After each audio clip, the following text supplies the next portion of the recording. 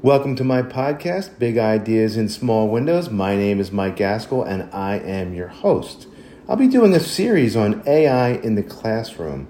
I've been writing and presenting quite a bit about AI applications and ethics, and there's a whole lot out there, and I think it's helpful for us as podcasters to boil that down to something that you can hash out and make sense of.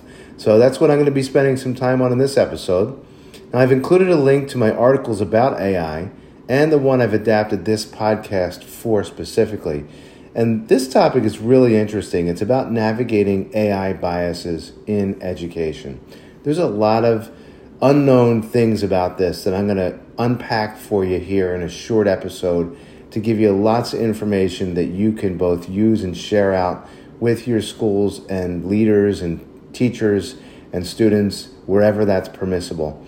So I'm really excited about that, and I'm going to begin by sharing invaluable information on this and in an upcoming podcast exploring the advantages and challenges of using generative AI as well. So there'll be more of these coming out based on the level of interest, and if I continue writing as I do, I'm going to be sharing a lot of this.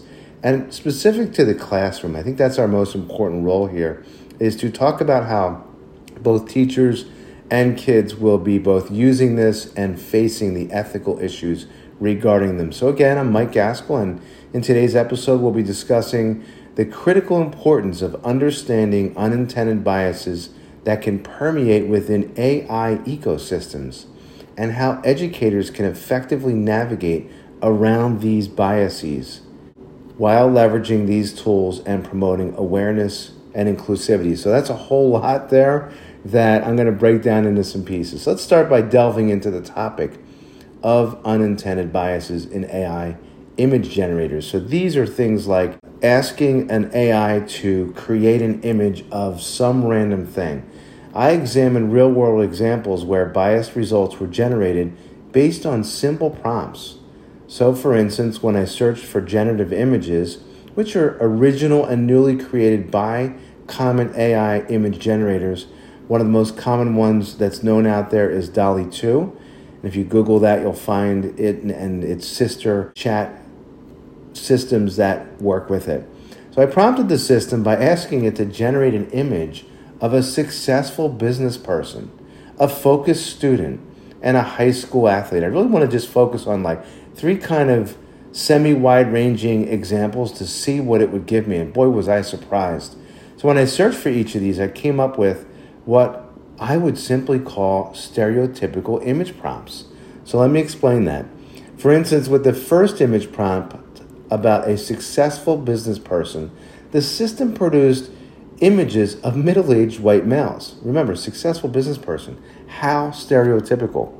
In the second example of a focused student, generated images of white and Asian boys, and there was an image, it was the fourth result, so it was not the first or second, of a girl in that order. Regarding a high school athlete, the image generator predominantly generated images of black male students. So these instances raise some really important questions about how AI interprets language and the impact it can have on the content generated for classrooms, students, and school communities at large. Now let's explore why AI biases exist in these systems and why they're not inherently biased themselves. I want to kind of distinguish that, and it's a basic explanation that really tech geeky guys and girls can delve into with you more, but I'm going to give you the executive summary layman's definition.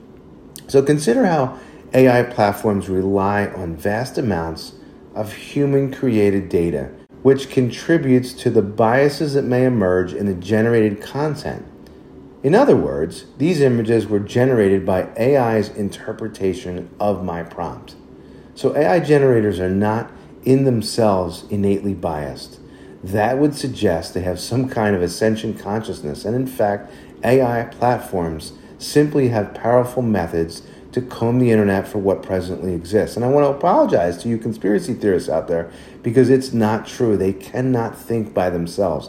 They are using programs that humans ordered them to do to go out and find this information. So yes, when you're going out and asking for information, The prompt is guided by us, and it's simply going out and finding what exists on the internet.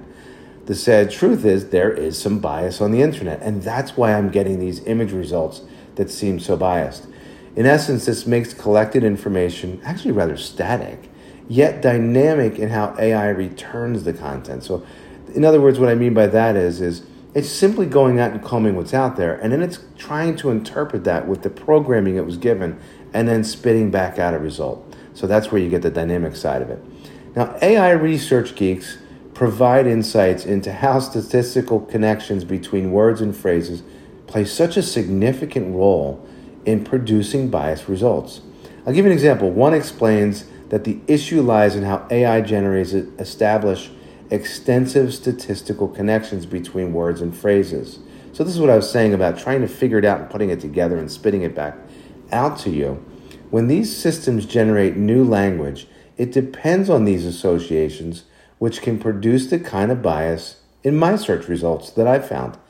In this way, generative AI is actually somewhat dumb if you think about it. The system rapidly plods through the internet and returns the information more or less unfiltered, minus some legit attempts by the AI community leaders who are attempting to put in some guardrails. And you'll notice that. That's why you might see something like it stating it cannot produce a result based on your prompt request being questionable or something like that.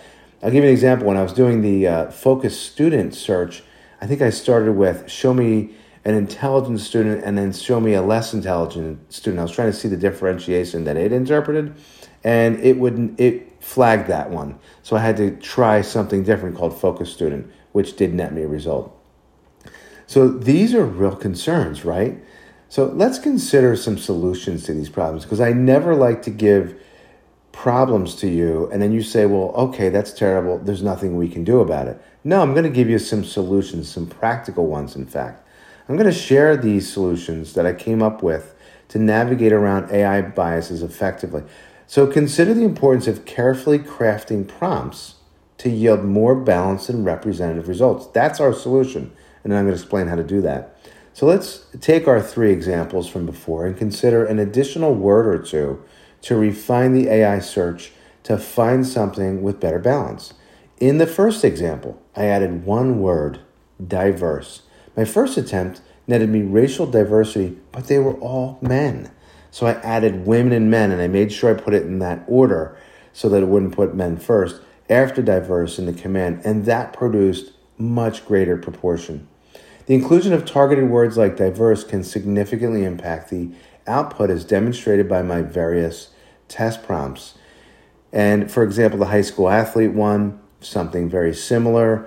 What I did was I made sure I put in female athlete, diverse athletes, these kinds of commands that ensured that I was going to see a more balanced, a more realistic production of who they were interpreting. Now let's also consider some tools for transparency and awareness, like the Diffusion Bias Explorer, which sounds like such a cool thing, and the Average Diffusion Faces tool. Now these promote transparency in AI systems. They help educators and students become much more aware of generative biases and highlight the need for caution while using AI-generated content. The Diffusion Bias Explorer specifically compares images generated for a profession. So kind of like what I did with the successful business person, but you could do that for an engineer, you could do that for a nurse, a waiter, all of the professions you can imagine out there.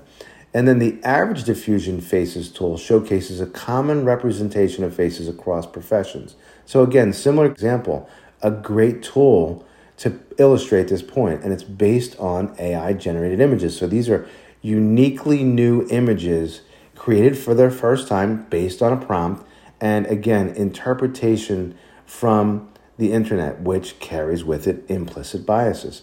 So these offer really great PD opportunities if you think about it, and classroom lessons where schools and districts have embraced education on AI for students.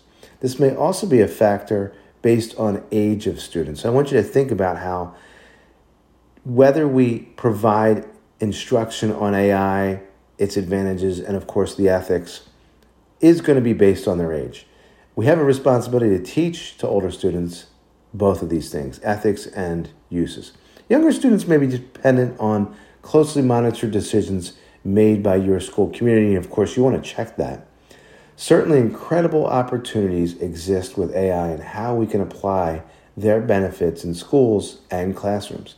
However, the importance of being mindful of the caution signs and biases that exist with these powerful tools cannot be understated and should be part of any school community's instruction to students, parents, teachers, and the entire school community. AI continues to be characterized by what I like to call a remarkably imperfect system of productivity.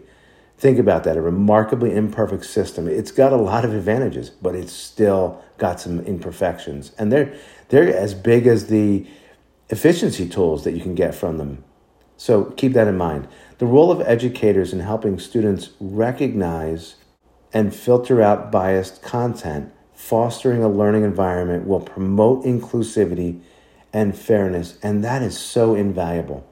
Now, in my article, I listed 10 AI prompts that will navigate around implicit AI biases, just to get you thinking about it. And a few of those include the following now. Generate a persuasive speech advocating for equal rights and opportunities for all individuals. Develop a virtual assistant that provides unbiased information and recommendations without favoritism. Compose a letter to encourage open dialogue and constructive discussions on sensitive topics, promoting tolerance and mutual understanding. Check out the article to see the rest of these.